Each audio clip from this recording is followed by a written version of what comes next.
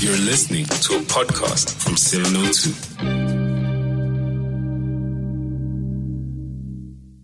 702 Food Feature.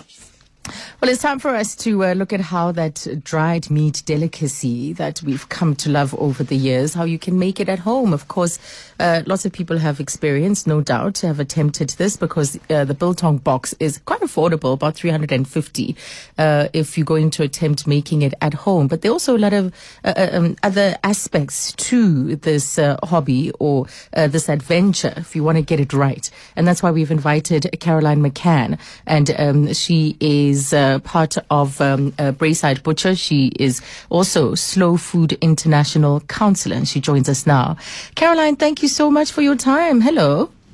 Hi, so lovely to speak to you, especially about my favorite snack. It's also my favorite snack. I actually have some in my bag. One of those people that I've got to have never too far so that you can just rummage in the bag and just have a mouthful while you drive. And, you know, you just need a little bit of a boost, a little bit of a snack, a little bit of that salty. Absolutely. Yeah, something salty to push you through the afternoon. So it's a guilty pleasure. Really guilty pleasure. So have you tried to make in the past? I assume so.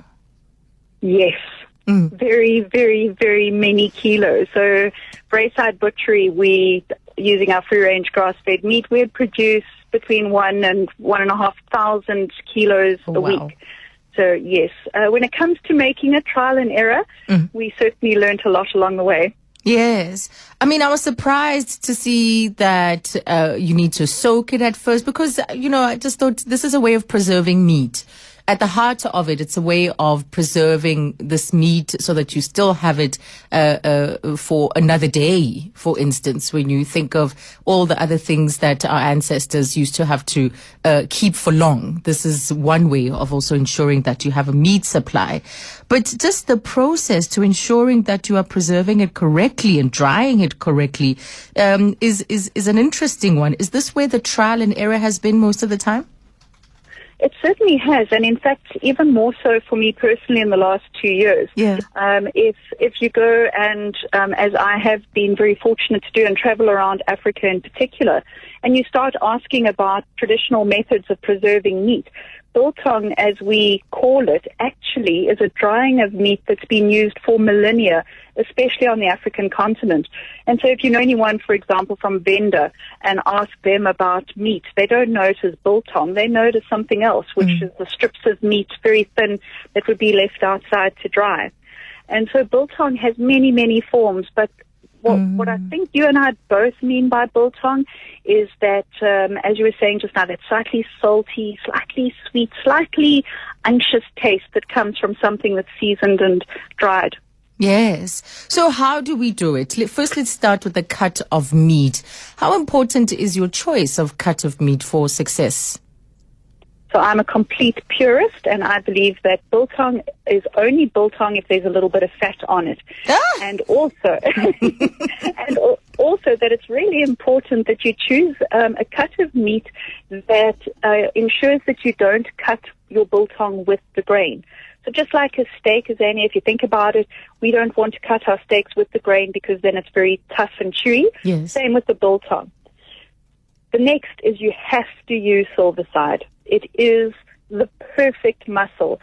It's a hard-working muscle, so it's fairly lean in the main part, and just enough fat on the outside to give biltong what I say is the white meat part of it, that delicious fat. So is there another function for that fat, or is it just down to the taste? It doesn't really change what you're going to get in the end? Well, the nice thing with fat is, besides from the fact that it tastes delicious, is that it also acts as partial preservation of the meat that lies directly underneath it. So if we think of biltong, there's a couple of key elements that we've got to be aware of. One is we actually do want to practice some hygiene, and for that it means pickling the meat. So ordinarily, if you read recipes, the best recipe will either say 1 cup of vinegar or 1 cup of Worcester sauce, or my favorite, half a cup of vinegar, half a cup of Worcester sauce.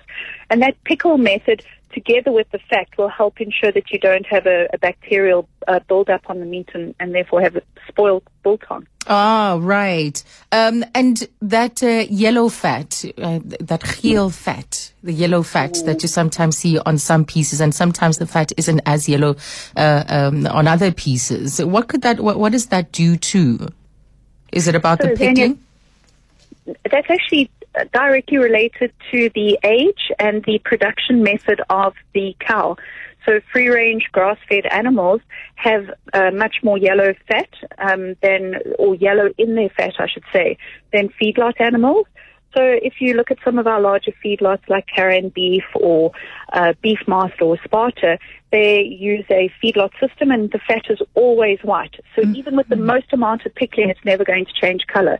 However, if you choose a braeside bit of biltong, even on our steaks, you would see that distinct yellowing creaminess, and that's because the animals are on a grass diet. Oh. And also it's to do with age. An older animal generally will tend to go more yellow in its fat. Right. Oh, such interesting insights. So we now know what it's due to. So apart from the silver side, what other cuts do you think make for good quality biltong? So a lot of butchers will use one of three cuts. They will use silverside, and as I explained, the best part about silverside is it's easy to see which way the muscle is running and the grain of the meat is, so you can cut it correctly. Right. The next is topside, which is quite a dense, hard-working muscle. And again, what that does is that it helps the meat stay firm in its drying and doesn't create air pockets. Mm-hmm. And the last is thick flank, which actually most butchers use for their snap sticks. And I don't know about you, but for me, when I travel, I like to have snap sticks and droogels. Yes. I got so mad. There's a supplier who had this dry wors that they said was made out of Wagyu. And Wagyu beef, and it was just the fat was delicious, the meat itself was so soft, and it's just so sublime. But now I can't find it anywhere. Cannot find it anywhere. So well, you need to get to Impala Butchery in Northcliffe. They have an incredible range of Wagyu dry horse and biltong, and they also have braeside biltong and dry horse. But there was one other little secret to biltong. When I say biltong, Zania, I just know that you and your listeners immediately start thinking of coriander. Yes. Yeah. Because that's the defining flavor, really. And if anyone's going to go and have a weekend project on biltong, the recipe must include coriander, should have a little bit of cloves and nutmeg, and the secret ingredient, garlic salt. Oh, right. So that's the combination, to pound it, and not too much, right? Because we know that with the whole spices, with the whole spice, you ground it just enough to release the oils, to release the flavors, but not too fine. Absolutely. And so a good ratio would be half a cup of brown vinegar, half a cup of Worcester sauce, a tablespoon of coriander seeds, and then just 2 teaspoons of your nutmeg, your cloves, and one generous teaspoon of your garlic salt. Rub that on, let the meat marinate, and you will thank me for it on Monday. And then the box. This is something that hobbyists, of course, invest in. If you want to make biltong at home, getting the box so that you can keep all those hochies out and allow for a hygienic, as you said, a safe process to take place. But are there other alternatives? They absolutely are. And again, if we can think back to our grannies, and in fact, I still see it in Zimbabwe when I'm fortunate enough to travel there. There was always that special area where it was just underneath the tree. The wind would always perfectly massage the base of the tree and circulate nicely. And really, those are the principles that you want to replicate at home. You want to make sure that it's in an area where there is good airflow, because obviously we're trying to dehydrate the meat.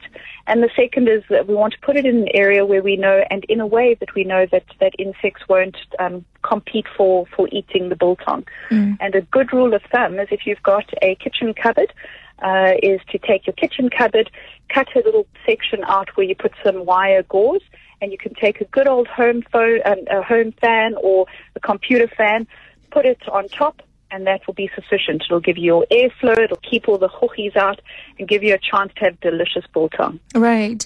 And is there something we need to do? I'm just thinking about this drying process to kind of slow it down, because when it gets too dry, yes, there's a lot more work involved, and it's different from the flavors you're able to pick up in the meat when it's still wet or when it's still medium. So are there changes, are there things that we could do to kind of slow down that drying?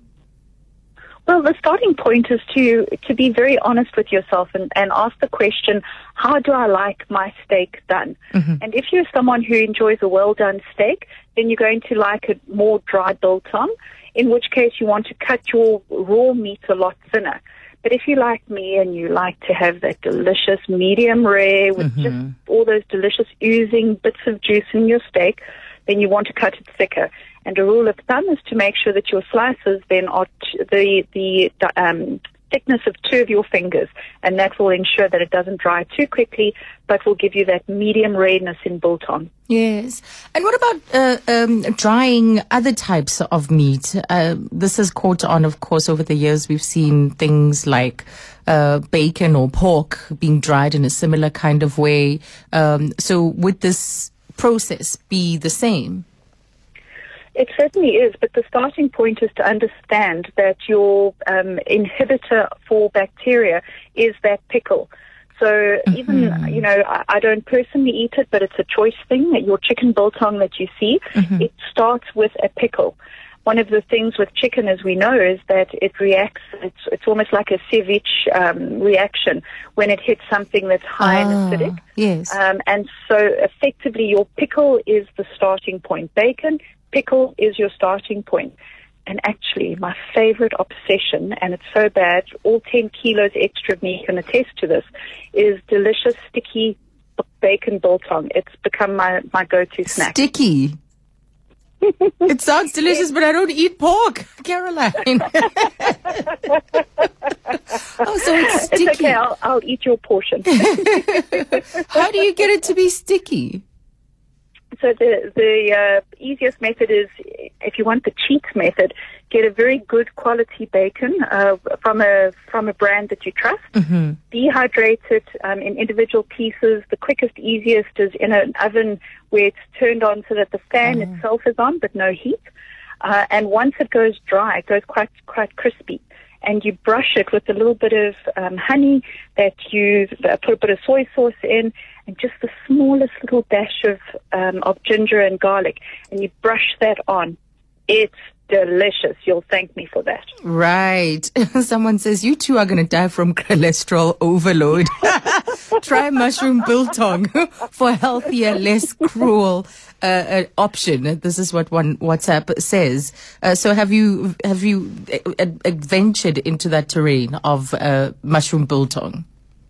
I actually have, but I've also been playing around, thanks to my very good friend Anna Trapido, with a very old, ancient snack, which predates colonization even, where stone fruit is taken and preserved in salt. Yes. And so the best thing that I can call it is peach biltong, but it isn't. It is just delicious. And so basically that's the principle of biltong. It's something that's been pickled and it's something that's been dried. During the news, I think I'm just going to quickly have a mouthful of the paper thin slices that I have in my bag, because you've made me salivate. Yeah, you've made me salivate.